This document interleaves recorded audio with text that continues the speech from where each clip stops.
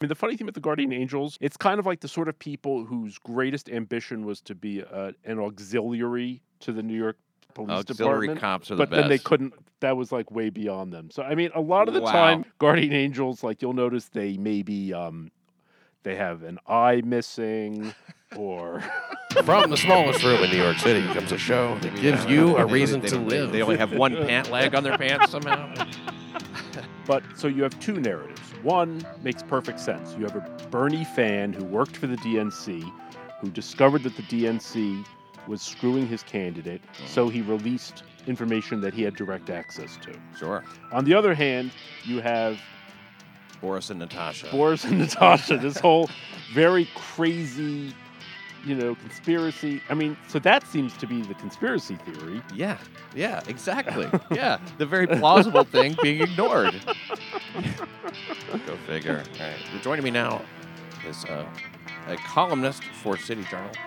You're not a columnist, you're the associate editor of City Journal. I'm the associate editor of City Journal. Joining me now, associate editor of City Journal, Seth Barron. And you were about to list something else. No, I do write columns for City Journal. I guess I write articles for City Journal, and I write for the Post sometimes. Yes, the Post. I've even seen your byline in the Daily News. I've been in the Daily News, which is, hey, that's also a paper worth reading when you're in it. You're really too good for the show, Seth. I would say absolutely the opposite. I would say either the show's too good for me or I fit right in. Okay, well, you're too modest. This is Seth gets to ask questions of the mayor, and at times has some very pointed questions, which the mayor does not enjoy answering or even addressing at all. That's true. Nor the Speaker of the City Council. I don't get a lot of. Let's put it this way. Friday nights I used to get invited to be on Errol Lewis's show. Mm-hmm. But I haven't gotten one of those invitations in a long time. Errol Lewis from New York One. Yes. I guess I actually saw him at something that I saw you at too. That I was invited to by you. That's right. Yeah, and was a little starstruck, almost. Which is ridiculous. I mean, but hey, if I've seen you on TV, you are a star. I've heard that. I mean, I don't want to tell stories, but I've heard that his show inside City Hall in New York One actually has like a very, very low viewership. Which I don't know if that's true or not, but you know why? Because they're not having you on anymore. Oh yes, of course. That has something to do with it. I did used to enjoy something that was on there by where he featured. Curtis Sliwa, the founder of the Curtis. Guardian Angels. Guardian Angels, right? Yes. Yeah, man, I'm way off. But yeah, he used to go on there and have these like Errol Lewis would say something, and then he would say something in character or something like that. They had some kind of weird back and forth. Do you remember that? Oh yeah, sure. Curtis and Gerson Barrero, they would go back and forth. They would have all these, yes. It was very irreverent for that show, I thought. Well, Curtis Sliwa has his own take on things. I mean, do you remember when he said that he would sleep with, he was talking about all the city council members he'd banged? No. I mean, that's kind of the level of Curtis Sliwa is like. Oh, that's great. That's great. Like who the sexy and how he wanted to have sex with Melissa Mark Viverito. Wow, well, he actually did impregnate the Queensboro president. No, yeah, and was she president at the time? No, but she's had a couple of children with him. And, I mean, it's kind of like the idea of being like a groupie for the city council, like. When you're, and when you have this like legendary kind of status in a way, I mean, the Guardian Angels. The Guardian Angels. Yeah, I guess. They their appearance, or when they faded away, it marks a time in New York history. I mean, you know what I mean? It's at least a footnote, right? Yes. Well, I mean, they're still around. I mean, the funny thing with the Guardian Angels. It's kind of like the sort of people whose greatest ambition was to be an auxiliary to the New York Police Department. Auxiliary cops are the best. But then they couldn't. That was like way beyond them. So I mean, a lot of the time, Guardian Angels, like you'll notice, they maybe they have an eye missing, or maybe yeah, they don't. They only have one pant leg on their pants somehow. look, they're a lovable bunch. Let's put it that way. Yeah, I'm not sure exactly what it is they do. Some of them might, like an old lady, with an attitude. They Something better not like mess that. with me. Yeah, okay, I hear you. That's funny. Yeah, I had him a little more exalted than that. But now that I think about it, I do remember some of the photos in that article I read, and they didn't seem intimidating. It seemed like a retrofit kind of an outfit. I'm sure that Sliwa is frustrated by the current crop that he's able to because I remember it seems like in the 70s or something like that. He's dealing with his muscular kind of. I guess it was a different form of crime back then or something. So, look, I don't know. I think there's a lot of. It's hard to separate the legend and the reality when it comes to the Guardian Angels. Okay. Maybe they have like a really exalted past. Yeah. Now, about this case that you were saying. Yes. This a Long Island man sentenced to 60 years paid a Ukrainian woman to create custom-made kiddie porn to his twisted specifications. Federal prosecutors in Violent, Brooklyn, took 50-year-old Joseph Valerio from Smithtown to trial. This fellow. Yes. I'm not even sure what's to say. I mean, he sounds like a total degenerate. Oh, yeah, I would say he is. It happened in Smithtown, which, are you familiar with Smithtown at all? Where is it? Smithtown's in Long Island, and it's Okay. it's a Suffolk County town, Yes. which is settled by the English. We discussed that on the last show. The distant land of Suffolk. Settled, by the way, just a historical note, settled in 1665, named for Richard Smith. According to local legend, Smith rescued the daughter of a Native American chief after she had been kidnapped. When Smith returned the girl to the relieved father, the chief granted Smith some land. He told Smith that as his reward, he could have all the land he could encircle in one day on a bull. Which, Okay. Already, that offer alone, you kind of go like, well, you would negotiate. Like, can I just have what I can encircle in like half an hour on a horse? Yeah, right. Or something. Or just by myself walking half a before day. lunch. Yeah. Right. But, because, in a rodeo, it's 8 seconds on a bull. I know. I don't think you'd get very far. Smithtown would be like 1 square foot. Yeah. That's your land, white man. Well, he chose to ride the bull on the longest day of the year. Day of the summer solstice, so he'd have more time to encircle land. In fact, the border between Smithtown and Huntington, partially designated by Bread and Cheese Hollow Road, after the place where Smith took a break from his encircling to have a lunch of bread and cheese, but afterwards felt somewhat hollow still.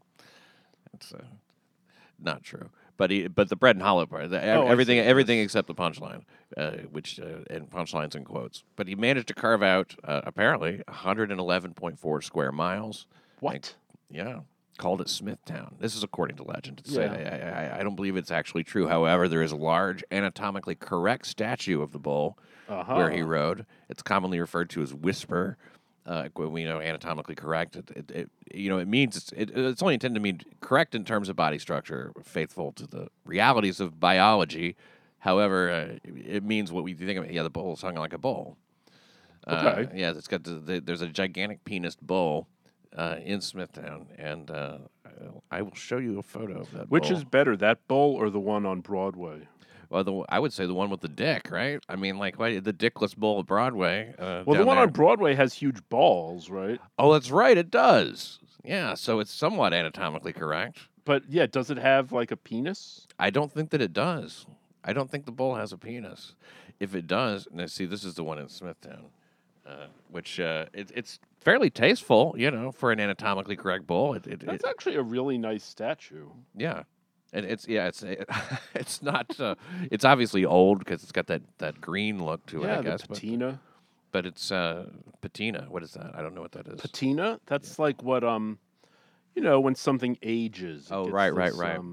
The green thing, where it starts to is that what it is? It turns like when bronze or something. Bronze or copper will turn green, but patina can refer to any kind of I believe like an aged sort of veneer of. I see. Here's a little bit more of a focus on the bull. It certainly would hurt a human, but I don't know in bull terms like what an average bull penis is. Like, have the largest penis is the duck of the animal duck. I gave it away. Of the animal kingdom, ducks have gigantic penises. Well, some do. They don't all. Some of because Muscovy ducks do. they have those long sort Corkscrew. of corkscrew penises, but most birds have virtually no penis. Most birds don't. They just have a cloaca. But the ducks, Those ducks have the craziest penises. and not just the Muscovy ducks, but I mean, like ducks in general is what I was given to understand. Not every single duck, perhaps. I'm sure that there's like ducks who don't measure up. Right. But ducks in this evolutionary kind of like battle for dominance between the men and the women. The female ducks have these kind of vaginal vagina dentata or whatever, and they'll clamp down so that they can't get pregnant. Okay. But they still get raped because duck rape is very common. Yes. It's practically unenforced. I mean, it's like not considered rape. I guess they're still living in the 50s, or in Afghanistan, or in like at like Monticello. Right. The world of Thomas Jefferson, where I own you, bitch, and you can do whatever you want. Well, this guy here now, like I said, 8 seconds. The guy's lucky to have made such a great town.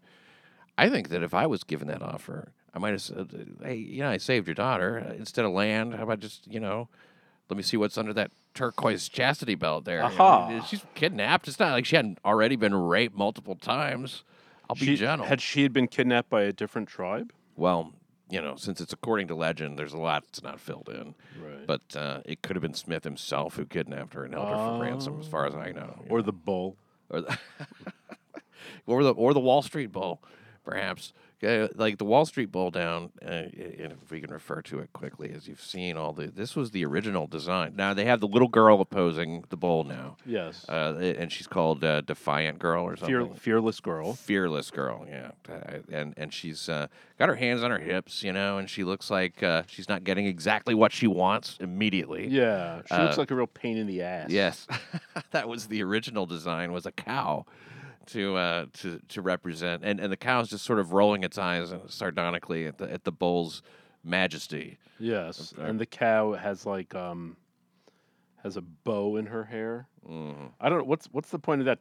To it's interesting. She has a bow and horns. Oh, she has. Well, yeah, cows have those really small kind of like. Okay, but it seems like you don't need the bow because she has like her udders. I think it's just to make sure that you understand this represents femininity and femaleness,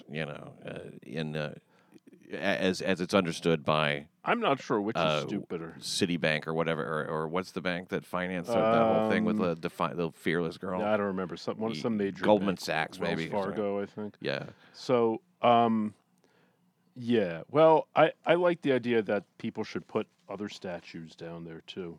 Well, we had the urinating dog. The urinating dog. Peeing on the girl. I thought that was great.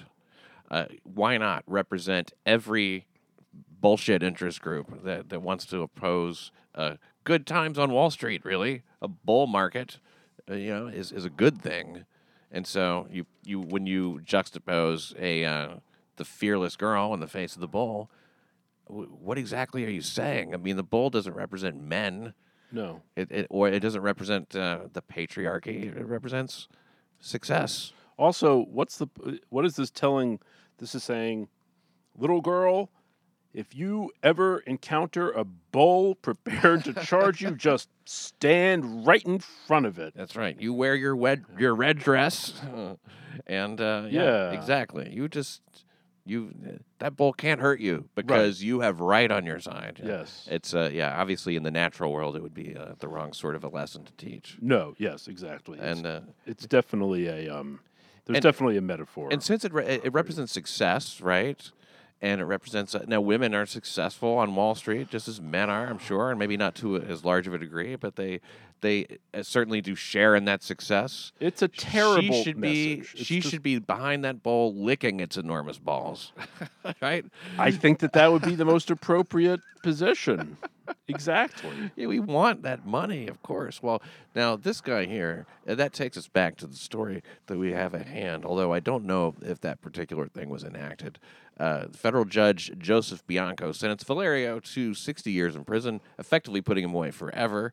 As a 50-year-old, he will never see the light of day again. Authorities say Valerio's producer was a woman in Ukraine named Olena Kalachenko.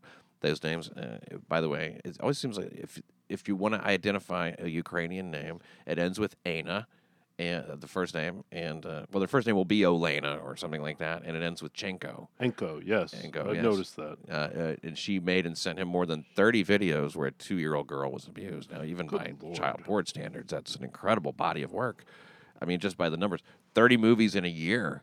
I mean, in 1970, Burt Reynolds starred in 4 movies, and he played the lead in a detective series, Dan August. I don't know if you ever saw that. No, I never saw that. I never saw it or heard of it prior to research for this. But and he also did an episode of Love American Style, which wasn't that a nice little series?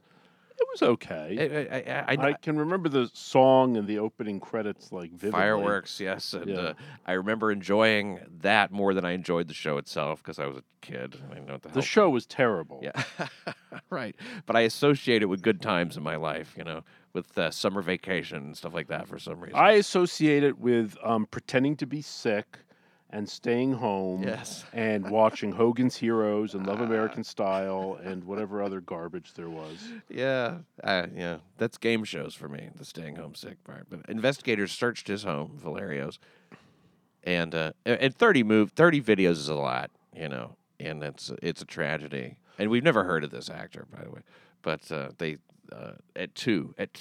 I mean, I never understand what happens with a 2-year-old, how that could be interesting to anybody. It obviously is. To him. Some people have that bent. Investigators searched his home. They found hidden cameras, computers, and a stage. Nothing illegal about that. In his home. In his home, he had that as well. Yes, where his wife sleeps, where his children play with their toys. Is he married?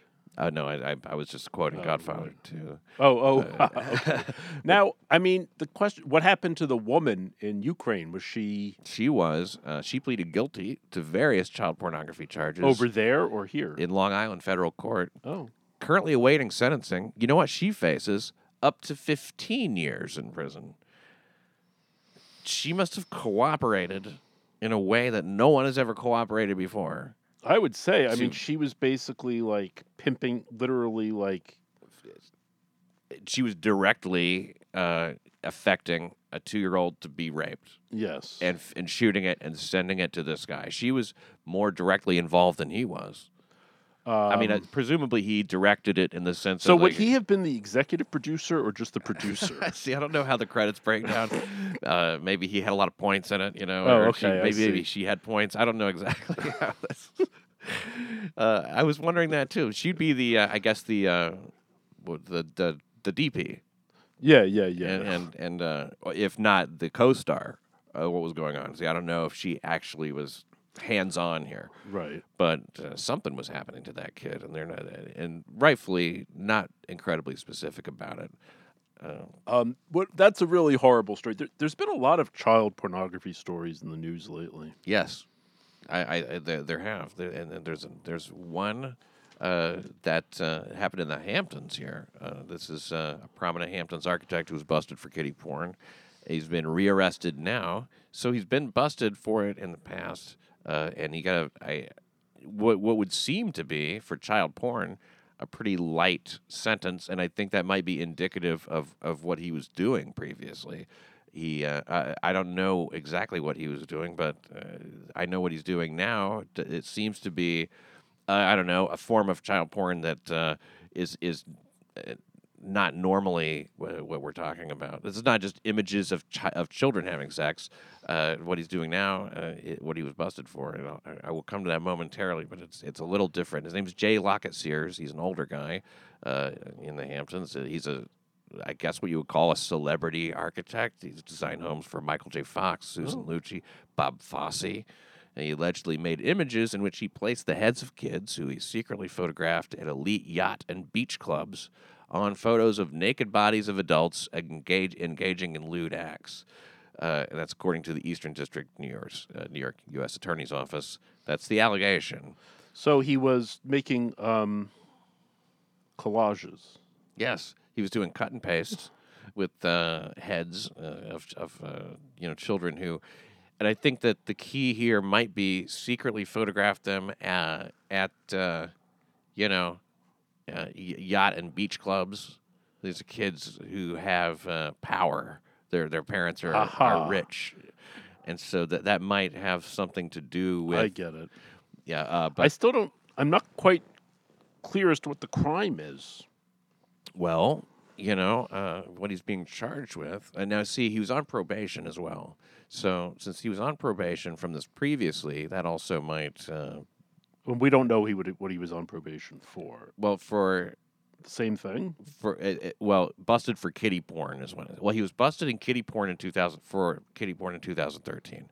However, that doesn't mean that that's what he was on probation for. He could have been arrested for that, and it went nowhere. Sure. And he was and he's on probation for something else. I don't know. Okay, here we have. It says he copped to the original crime. He's an East Quogue man, by the way. Mm-hmm. And he didn't get any jail time and was instead sentenced to 6 months of house arrest and 5 years of supervised release, which is, I mean, if it was any kind of regular child porn, I would think that would be unheard of light, even for a celebrity architect in East Quogue. He's 78, and he also had a cameo role in the film Gidget, by the way, which makes him the original Gidget. And the original Gidget. That's great. The original Gidget. This isn't some bullshit Gidget, redo from the mid '90s. J. Lock at Sears. Okay, so yeah, I'm not sure. When he the way they discovered this, the probation officer visited his home. They saw several bags of photos of young girls pasted onto photos of nude adult bodies with sexually explicit captions written over them. And the girls' faces were cut out of a local children's newspaper in this case, called the Waldo Tribune. Aha. Well, I'd be interested to see what happens in his trial for this. Yeah. Because it definitely is pretty unsavory. Oh yeah, it's not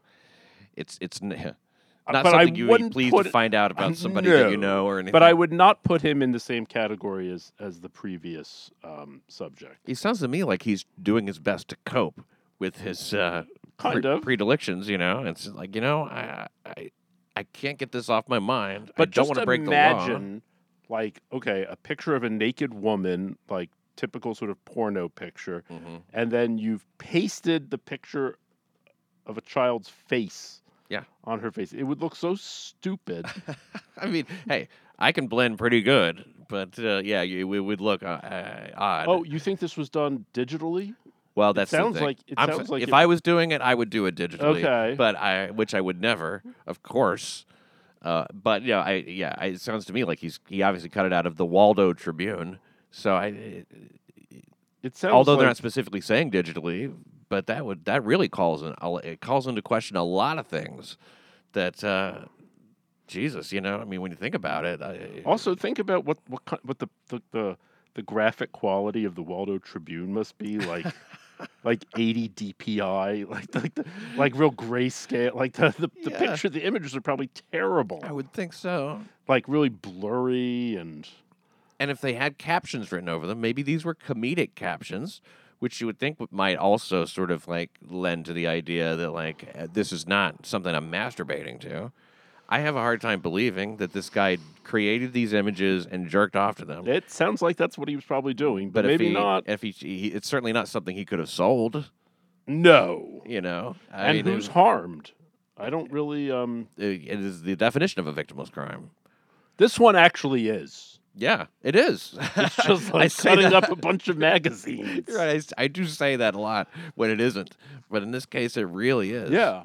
It sounds to me like they got it in for him. They have had enough of this guy, and I mean, Jesus Christ. I will say, when you're on probation, you have very limited rights. And I thought that was interesting. Yeah, as we talked before, you have limited rights. It says a probation officer visiting his home saw several bags full of photos of young girls' faces pasted on them. Because when I saw, he just saw them. I thought maybe the probation officer comes over and this guy's just got these bags of this shit sitting around. But as you explained, they have the right to toss the whole home if he's on probation. If you're on probation, you basically have the rights of a prisoner. you don't have like full civil rights. That means the guy could just like walk into your home. Yes. He could rattle your windows with a nightstick and say, "Get up," and toss your whole cell, Mm-hmm. your whole Absolutely. home. In this Absolutely. case. Whenever they want. Yeah, and as often as they want. And as often as they want. Yeah, I had no idea. That's a difficult situation to be in. I know probation, like when you and this many years of probation. Normally, you hear that and go, okay, well, they're not in a cage, so whatever that is, they have to report or something. But it's a serious part of the crime. It's like it really matters. Hard not to violate too. I think generally probation officers. I mean, if you're a sex offender and you're like a child sex offender, they'll keep a close eye on you. As they should. Yeah. And regardless of whether or not it's the the crime to end all sex crimes or whatever. Well, like as I was saying before, like I knew a guy who had been to prison for child sex offenses, which honestly he didn't commit, and he got out on parole and was living on Fifth Avenue around 15th Street, because his brother had an apartment there that he could use. Oh, I see. Okay. And his probation officers were just livid, and they would come over there. It just drove them crazy that he was living in this neighborhood. Yeah, really. Yeah. Although, wasn't it commonly sort of known that he was innocent of this? Well, they didn't really. No, not necessarily. Okay. I mean, it didn't matter to them. So right. Eventually, he moved and got in a really shitty apartment up in East Harlem, and then they just left him alone. They didn't really care anymore. Yeah, that illustrates the point. Yeah, that if you're in the Hamptons, keep it all a big secret for sure. Yes. Be careful how you handle yourself. Well, okay, we have so many stories to discuss, including this one. And it's a time when it's getting to be very difficult to be a cop. The social climate has infected the judicial system to the degree that it's even just doing your job has become dangerous. Last week we saw the indictment of Hugh Barry. Sergeant Barry was attacked by a paranoid schizophrenic woman who went berserk and swung a baseball bat at his head. And after she'd already threatened officers who had responded to a call that was made about a disturbance there with a pair of scissors. So Sergeant Barry defending himself and his fellow officers. He shot Deborah Danner twice. Mayor de Blasio and NYPD Commissioner James O'Neill quickly threw Barry to the wolves, publicly criticizing the action that he took. And now Bronx DA Darcel Clark has I almost said indicated, but Bronx DA Darcel Clark has indicted Barry for murder. She's a weird-looking lady too. Yeah, Darcel Clark is she's pretty. I wouldn't put her up there in as the legendary prosecutors of our time. She's no Thomas Dewey or. I'm not super impressed by Darcel Clark, and she has an election this year. So okay, this is, I think, what is driving the prosecution of Sergeant Barry. Look, Deborah Danner, the woman he shot. This was a very unfortunate case. This woman should have been. This woman was a prime candidate for what they call assisted outpatient treatment, which is commonly known as Kendra's law in New York, whereby people who are not keeping up with their meds can be mandated by a court to stay compliant with their treatment with the threat of possible being institutionalized or whatever. It rarely comes to that. People under Kendra's law adjudication tend to become compliant. This woman, it's a big success story of yes, the law, right? And this woman could have really. The problem is that the police have become the first responders for these, like the first responders of last resort, essentially for the mentally ill. It's an inappropriate use of the police. What I've heard is that they are trained not to use their tasers in life-threatening situations. So it sounds as though it's a horrible incident. Obviously. But it sounds as though he responded as he was supposed to. Yeah, and you know what? You're in good company with that assessment. Sergeant Barry's union, the SBA, has insisted that his actions were necessary and consistent with NYPD guidelines for justifiable force. And furthermore, now the comments of the mayor and Commissioner O'Neill could possibly lead to the trial being moved out of the city to avoid a tainted jury pool. I hope it is. Me And too. you know what they say about the Bronx jury. I mean, this is like classic, a classic thing that it depends if you're the plaintiff or the defendant. Difficult to get it. It's difficult to get a conviction against certain defendants, and certainly possible to get a judgment against a cop. Yes. So hopefully it will be moved out of the city. I think that makes sense. I think it makes sense as well. Now, a piece in the New York Post by Matthew McDermott. Do you know Matthew McDermott? No, I don't. The murder charge. He's quoting the piece in the New York Post by Matthew McDermott. The murder charge carries a life sentence, but requires proving a decided level of intent or of such reckless disregard for human life as to render it criminal. And that's why no NYPD officers faced the charge in 2 decades. I guess that goes back to Mamadou Diallo or something. Amadou Diallo. Amadou. Yes, it's an interesting thing because in the Amadou Diallo case, where 4 police shot this guy in the Bronx who he was pulling out. It turned out he was pulling out his wallet. They thought he was pulling out his gun. This isn't the guy who tried to run over the cops? That was No. different That was story. Sean Bell. Sean Bell, right. Amadou Diallo was an innocent guy. Yeah. And it was a terrible thing that happened. He misunderstood their instruction for hands up and reach for his ID. Yes. Okay. And basically what it turned out, and we actually, City Journal had a nice article about this last week by Bob McManus, who used to work for the Post, that, yes, it was intentional, but that doesn't mean it was illegal. Right. They meant to shoot him because they thought he was pulling his gun. And they were acquitted. And this case will very much, this Hugh Barry case does resemble the Amadou Diallo case. Well, yeah, except that he was also empowered with the same right that anybody would have to defend themselves in a situation where somebody is threatening them with potentially deadly force. Even so, I think that it's even more clear-cut. It's exactly more clear-cut. It's a huge stretch to charge him for second-degree murder, and then even the lower, the lesser charges they're not likely to come through either. I don't think they're going to get a guilty verdict on that. His pay has been now suspended. He will go through the meat grinder of a lengthy legal process. SBA has established a GoFundMe for Sergeant Barry. If you'd like to contribute to that, it is GoFundMe.com/Sergeant Hugh Barry, and that is spelled SGT-HUGH-BARRY. GoFundMe.com/Sergeant Hugh Barry, SGT-HUGH-BARRY, and he's going to need it. He's actually going to need it because he has a legal case to fight now. He has no income. He has a wife, and he's innocent of second-degree murder. Obviously, it's an outlet. He'll be stained by the murder indictment now. He's going to probably suffer a similar fate to that of Officer Richard Haste, who eventually resigned after being brought up on departmental charges. He was originally indicted for criminal manslaughter in the shooting of Marley Graham, and the charges were dropped due to an errant instruction by the judge.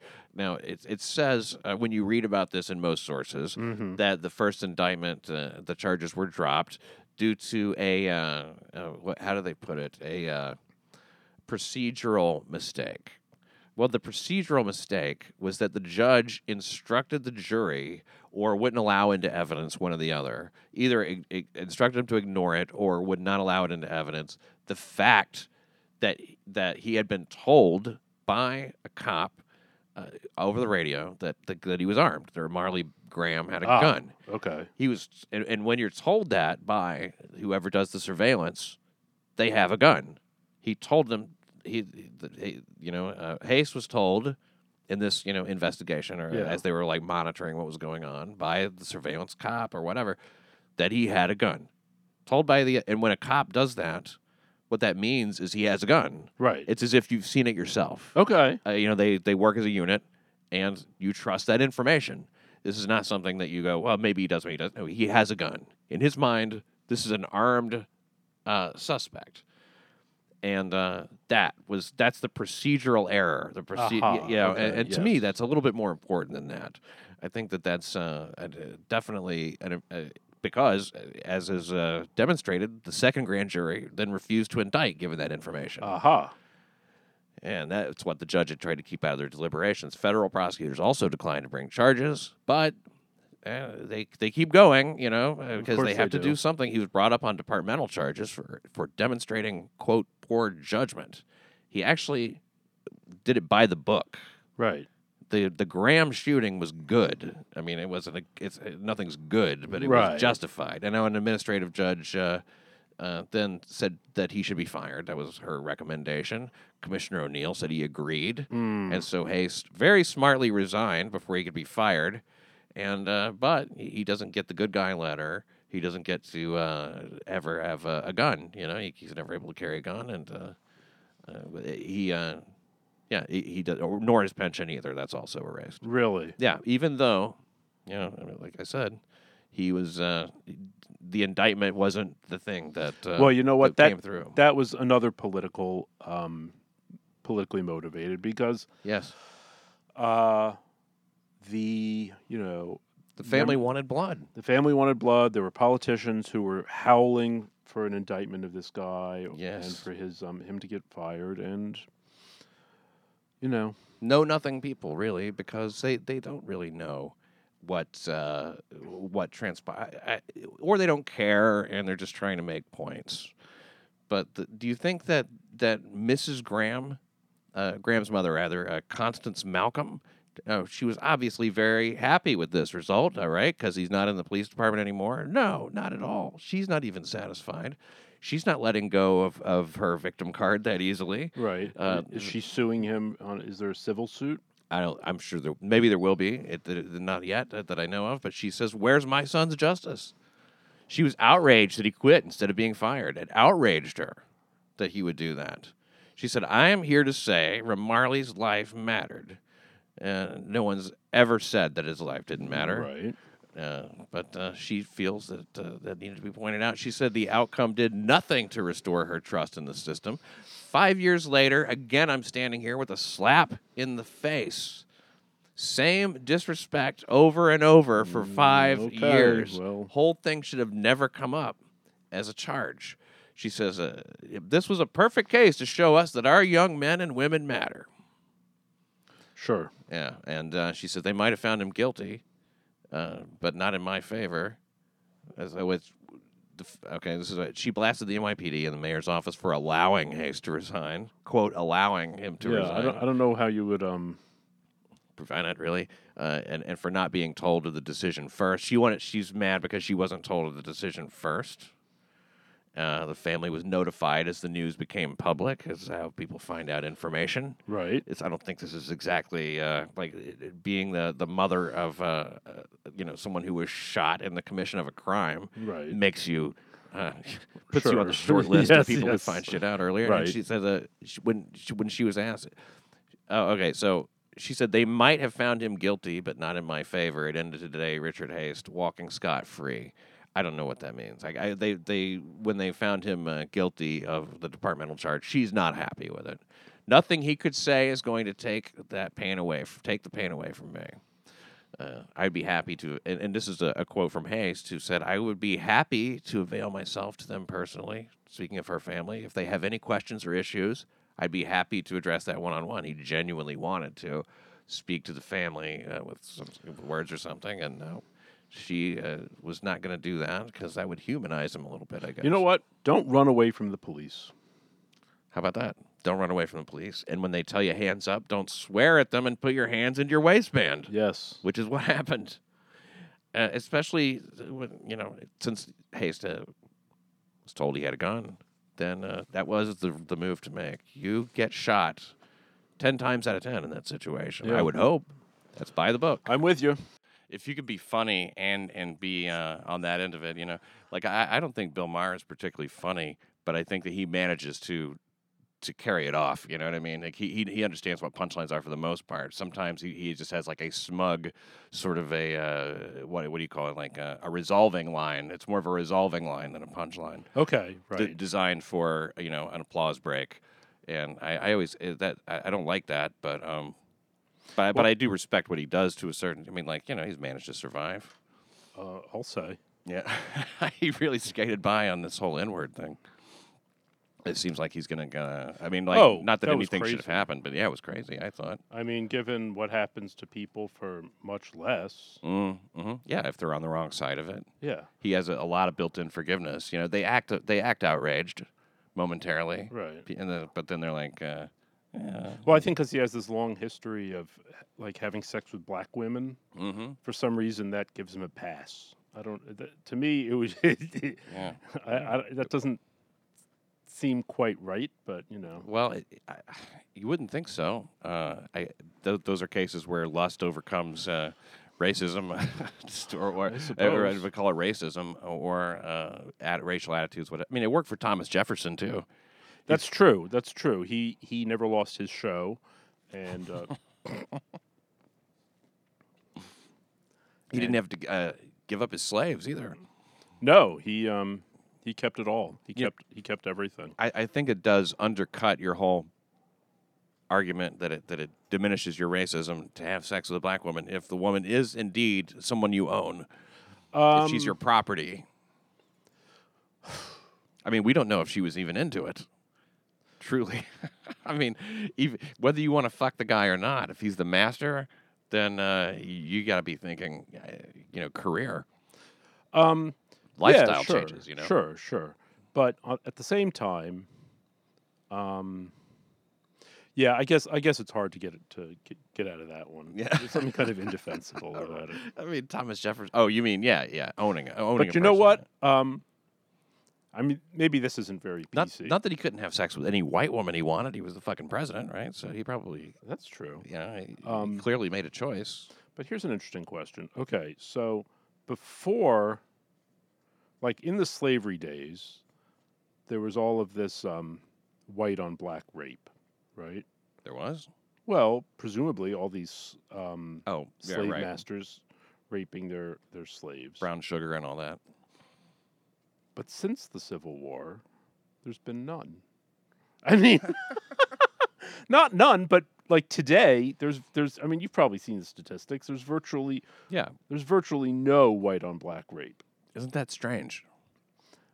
I wonder why that is. Probably because we're physically weaker than them. I think that definitely plays into it. Well, so what happened? Is it that? Just talk to Jimmy the Greek.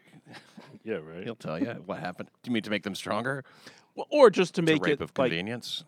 Yeah, I mean, how much? I mean, I guess technically it was probably it was rape in the modern sense of the word, but I mean, how much force was probably involved? Don't you think if like your option was either sleeping on a dirt floor in a shack?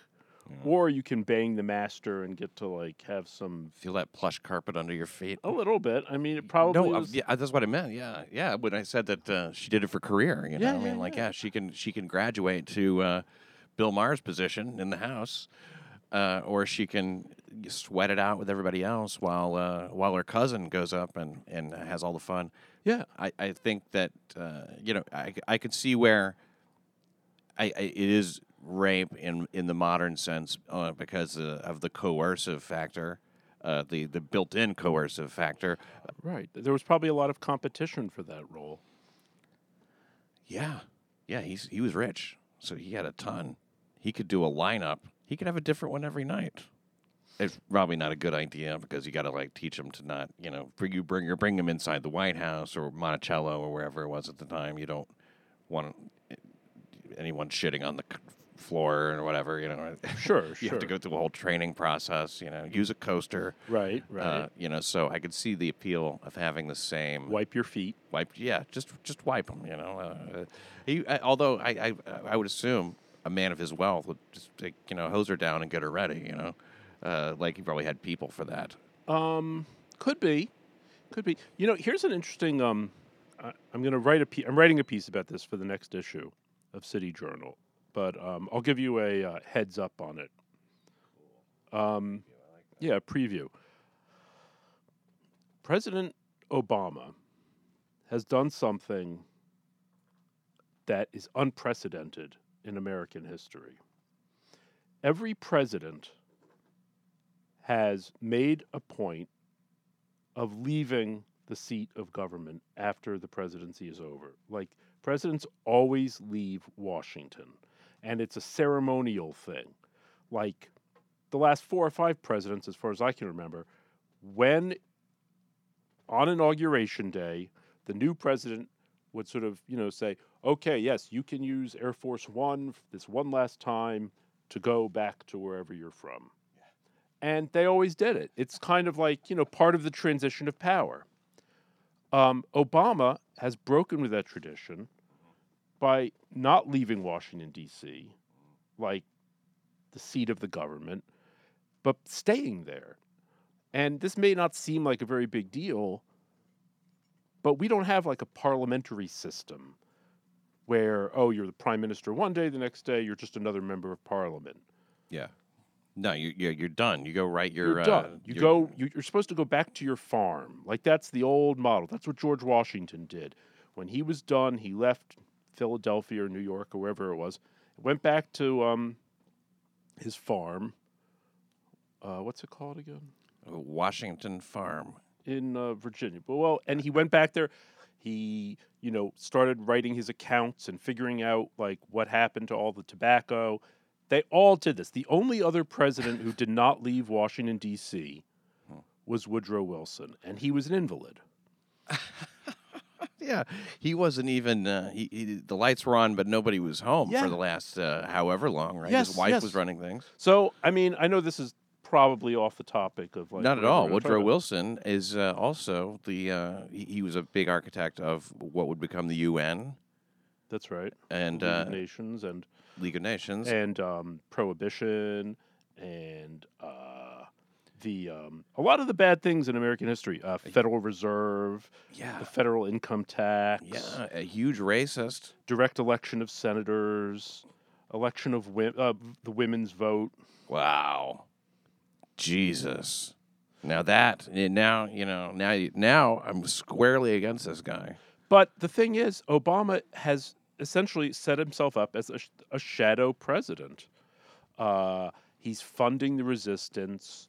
He's declared himself part of this resistance movement against the sitting president. Which is outlandish. Has he done that? I didn't know that he declared himself part of the resistance. Yes, he's like, calling it resistance is really elevating what it is. Don't you think? I would say so. Yeah. It's criminal activity at times, and it's just utter dishonesty and smoke and mirrors at other times. Yes. But all the investigation that continues and is really limiting the ability of Trump to get anything done. And really, Obama had a lot to do with why this whole thing came up to begin with. He laid a trap for Trump. Exactly. In throwing out those Russian diplomats and having, prior to doing that, sharing all the information from the top down with every intelligence agency there is, expanding the unmasked names or whatever to so many people that it would be impossible for it not to leak. Right. And then, once that's all in place, he throws out the diplomats and makes damn sure that they have a reason to speak to Russia. Right. And as we found out yesterday with Comey's testimony, Obama's Attorney General, Loretta Lynch, was essentially mouthing turning Hillary Clinton campaign platitudes into official DOJ policy. She told Comey, don't refer to the Clinton investigation as an investigation, call it a matter. Which he immediately did. Yeah, which he did. Yeah. Seemingly like, I thought it was weird, but you did it. Well, yeah, I just went along with it. Sure. It seems very strange that he would have this degree of compliance for an instruction like that when he is so independent-minded, supposedly. Right. And you know what's interesting about that thing is the way he justified not getting an independent prosecutor for that matter. Right. You know, that would take months. That could take Right. years. Sure. Well, okay, so what? You're not going to enforce the law based on the fact that he's basically saying, I didn't want to fuck the election up. Right. I didn't want to ruin Hillary's chances to make it into office. Right. And that to me is and that was the follow-up question that wasn't asked, or follow-up statement that wasn't made, you know, like, well, so what if it takes years? Yeah, I mean, the Department of Justice, it seems like they're more than willing to, you know, they'll go after somebody for 5-10 years and just, you know, it doesn't bother them. Yeah, they've got all the time in the world. All the time and all the money. The longer the better, you know, because we're out to ruin lives here. They have that. They would threaten with the lengthy investigation. You know, I was on a federal jury a couple years ago. Okay, a federal jury. A federal criminal jury. Yeah. Okay. Now, is that different from when you specifically say federal, like a federal case? It was a federal case. Okay. Yeah, and it was really interesting. It was this guy, this like Dominican guy, who was part of a drug ring up in Upper Manhattan where I used to live, like selling pot. It was all pot. Okay. And, you know, we're sitting there listening to the testimony for like a week. And I'm like, why is this a federal case? Yeah. This guy, he'd been arrested like 15 or 20 times for selling like small amounts of weed. He beat somebody up. He was definitely a low-level member of like a bigger drug organization. The Dominicans. The Dominicans. You know, and they would bring in lots of, you know, marijuana. And then, so I'm sitting there thinking, this is crazy. They haven't proved that this guy did, you know, really did any. I don't know what we're doing here. And then when the judge gave his instructions, when we were ready to go do our deliberations, it all became abundantly and eminently clear to everyone on the jury, oh yeah, this guy's going away. Because the way federal law is written, like RICO, conspiracy law, if you've done 2 or 3, I think it's 2 things or 2 illegal things that are part of a larger criminal enterprise, bye-bye. I mean, they can get the federal government, federal law is written, it's a little broad, I'll put it that way. Yes. So this guy wound up getting 20 to life. For weed. Well, I mean, we're talking about like pounds and pounds of, you know, tons of weed, millions of dollars, people getting murdered. And working for a criminal organization. Working for a large criminal But he organization. didn't directly have anything to do with anybody's murder. Well, I think he did actually go along on a murder one time. Okay. But this is a lot of times that won't. If you weren't involved in a large criminal enterprise, that might not carry such a stiff sentence. That's actually a good point. Well, it's interesting. That's why when people say that, oh, well, such and so was convicted of a drug offense, the idea that drug offenses are nonviolent, therefore we shouldn't be prosecuting them, ignores the fact that even if you're like a low-level drug dealer, it is. I mean, look, I'm not saying that drugs should, whether or not drugs are legal or illegal, or whether they should be or not. Being part of this organization has an inherently there's inherently a violent side to it. Sure. Yeah. So I'm not that sympathetic to the argument that all the people in prison just for drug crimes are basically like political prisoners. You know, like this whole new Jim Crow type of. Oh, sure. Oh, I see what you mean. Yeah, it's not necessarily that way. Not everybody who's there is somebody who, well, look, I just had a hard time not doing coke, and I got arrested for coke 3 times, and then I went away for life. Very few people in prison are just. There's very few people who are just users, consumers who are in prison. Yeah. It's a myth. Yeah. Okay. yeah. I don't think that. I really don't think that the federal government or any government has any agenda to lock any racial agenda at all. Right. And I guess that's the idea when they say the new Jim Crow. It's like even if that's not on everybody's minds, it's an institutional thing built into the system based on the way these laws are written and enforced. But they were written for the mafia was the idea, Right. and applied to this, which is doing a drug business. You call it a mafia or not, but it's the same type of business. I mean, I've talked to Jim Polk, he's a defense attorney who comes on the show sometimes and says that they could arrest a secretary who mailed an envelope that contained a payment for something illegal, just based on the fact that on that action. You know, when you say it's a little broad, it's it's supremely broad. Sure. It's Sure. designed so they have all the cards. They're like, look, this is a hard thing to fight. This is a large criminal enterprise and investigation. These things are international in scope, and billions of dollars, if not trillions, are floating around. And to fight something like that, we need to have all the legal cards that we can. Yeah. I mean, I'm not really saying that I'm not saying that that's a good thing. I mean, I think that the federal government, I mean, basically, I guess we're going back to the question of like Comey saying, oh, well, that would have taken too much time. Yeah, right. That's never really, that doesn't seem to be a major issue. And you know what? I think that he really let his guard down there, because I think that he kind of said that with the understanding that, like, well, we all know there was an election coming up and she couldn't fuck with this. Right. Even when he gave his statement back in August or July, whenever that was, when he said, we're not going to prosecute her, but basically what she did, if it were anyone else, she would be prosecuted for this. I mean, he essentially admitted, because there's an election. James Comey's a weird guy. I can't really make heads or tails of him. Yeah, he is weird. Some people say he's just he's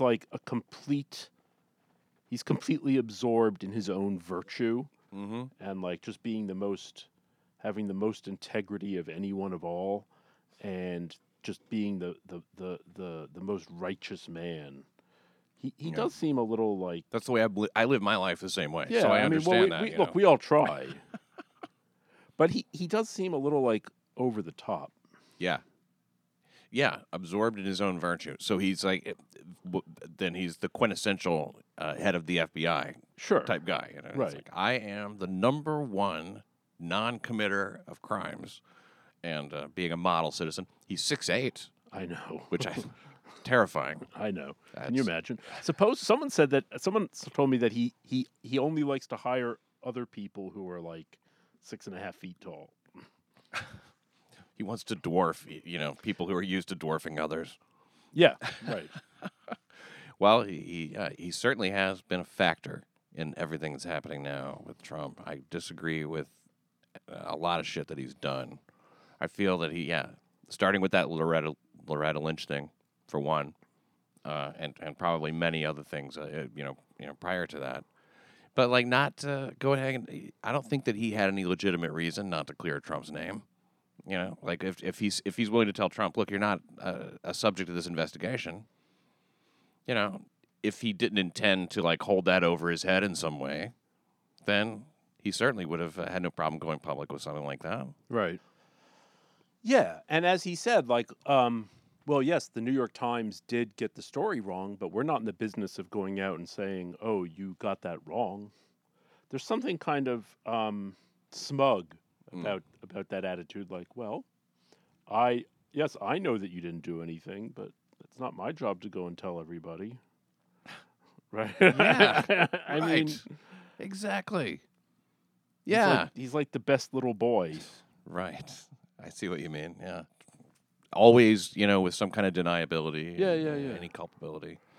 Well, he's nothing was revealed in this, right? It was of any import. Well, what was revealed was that, no, I think a lot was revealed that was of import. One, it seems that there was that the whole basis for this investigation, that Russia somehow was colluding with the Trump campaign, none of that is true. Mm-hmm. it was revealed that the New York Times was basically publishing fake news. Oh, okay. See, yeah, this is I missed that. Well, because But I said nothing of import. What I mean is that nothing that's going to put that incriminates Trump. oh in any no, way. no. Right. But on the other, but going the other way, a lot came out that was of import. Yeah, because this February, the New York Times reported that the FBI believed that there had been numerous meetings between Trump's campaign and Russia, and that they had been working together on the election. Okay. And where did they get this? Who knows? Just some anonymous leaker. A source. A source. Probably one of Obama's, somebody that Obama salted away. Right. Comey said no, that didn't happen.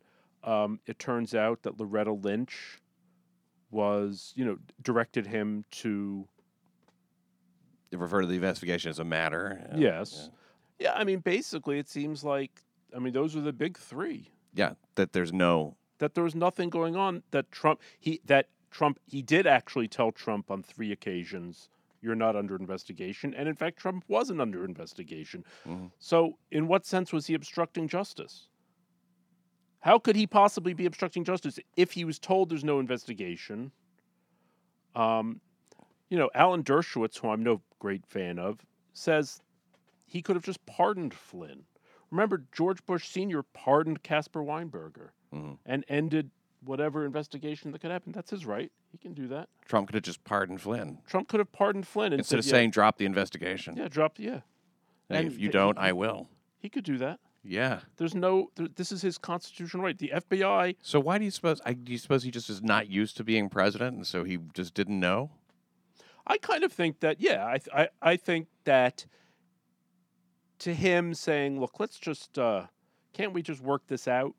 Like as a developer, that's probably like his idea. Like let's just work this out. 2 men. Well, he really just said he hoped the investigation would go away. Yeah. He didn't, and obviously he didn't interpret that as a directive because he didn't. No, and he didn't go and tell anybody. Oh, he didn't go and tell Sessions, his boss, I'm being instructed to dump the investigation. No.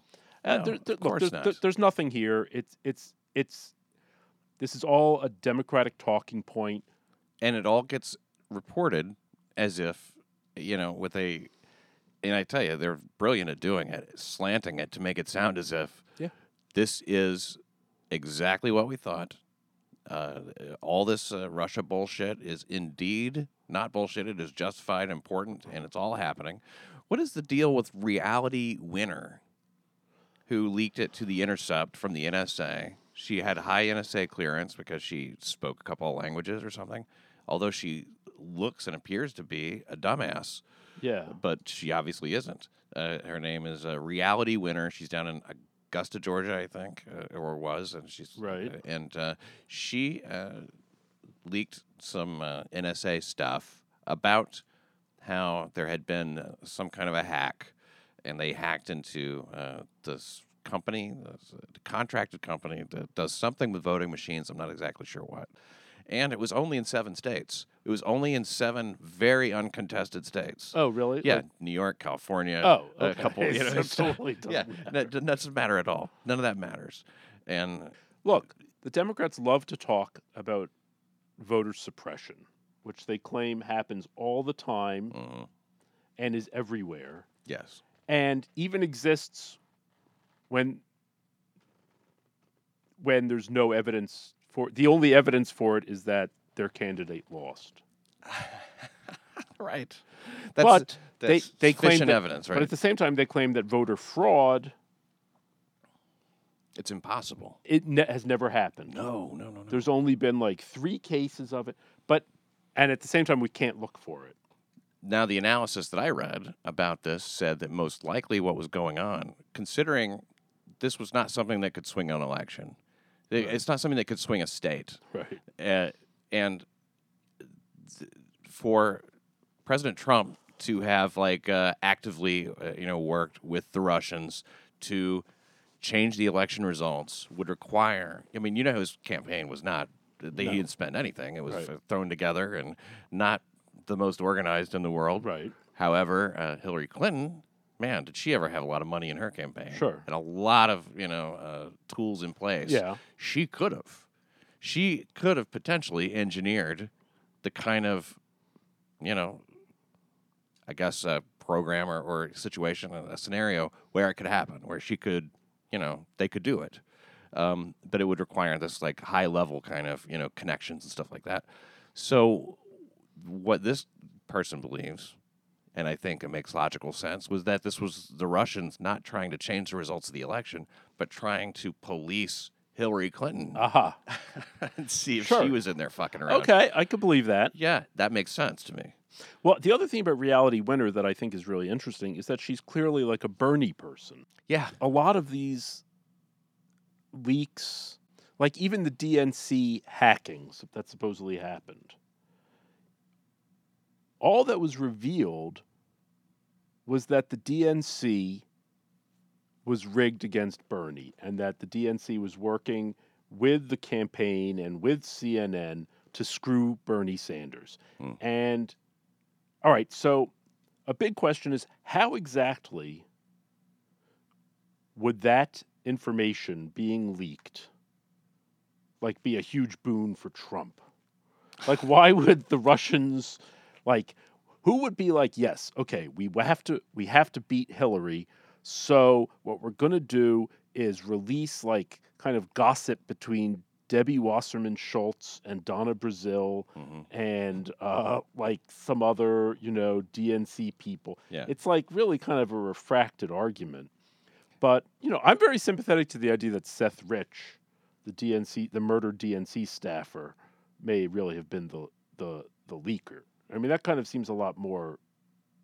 Yeah, it's more plausible than Russian hacking. Yes. And it also shows why they are so reluctant to let go of this idea of Russian hacking. Right. Because once that's gone, it's like, well, then what did happen? Right. And then he's the last man standing. Although he's, as it were. But what's funny is the idea that, because the hacking that happened in the DNC is someone sent John Podesta a phishing email, like, put your login information here, and they did it. Now, is it really credible that you need the Russian army's hackers, like the most super sophisticated hackers in the world? I don't think that that's how they do things. No. And Seth Rich, that thing was really big for a minute, and now it's kind of going away. And Hannity almost lost his job over it, from what I understand. Which is how does that happen? That they don't report news. This is news you don't want to report. Who is applying pressure to Fox? No. Good question. I mean, who's applying pressure to Seth Rich's parents? Oh, that would be the CIA or something. The only parents in history who say, let's not investigate our son's murder. Yeah, that's right. Let's just, come on. Can we respect let it go? his memory?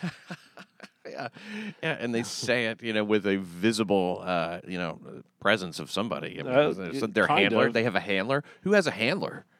What grieving parents have a handler? Well, you can kind of imagine. I mean, I don't know. Maybe I've read too many, like, John le Carré novels, but you can picture someone going to them and being like, look, it's really important that people understand that your son was just killed by a robber or just randomly. And if you don't, help us with this, then really bad things could happen. Yeah, I mean, a lot could happen that's unintended and collateral damage. And I mean, who's to say? I mean, I don't want to obviously there's no evidence, but it just it just seems extraordinarily like. The thing is, if you and I are figuring it out, just based on shit we're reading, I assume, right? I mean, you don't have an inside track on any of this, and thank God I don't either. But if we're figuring it out, who in the government, who in the intelligence community, everybody must know. Well, Seth, unfortunately, going to wrap. Okay, for the moment. People should be reading your stuff, and they should be reading it in the City Journal. And now, what's the most convenient way to find your work and writing in City Journal? Go to www.city-journal.org. I said dash before, didn't I? That's a mathematical Hyphen thing. or It's dash? a hyphen, yeah. I don't know. Yeah, I think that's Not an M dash. Just a city-journal. city-journal.org. Yeah, or just search City Journal or Seth Barron. Seth Barron. And yeah, you'll come upon it. Or follow you on Twitter for that matter. That's at NYC Council Watch. That's right. COUNCIL. NYC Council Watch. Thanks one more time, Seth Barron. Thank you, guys. Thank you for listening to New York City Crime Report. Is it over? Find out how to get extra content and bonus material from this and other shows. Go to patreon.com/PatDixonNYC. Check it out. Support New York City Crime Report. Go to patreon.com/PatDixonNYC. Lot of racial shit this year. Lot of racial shit. White people are crazy. Ah, fuck.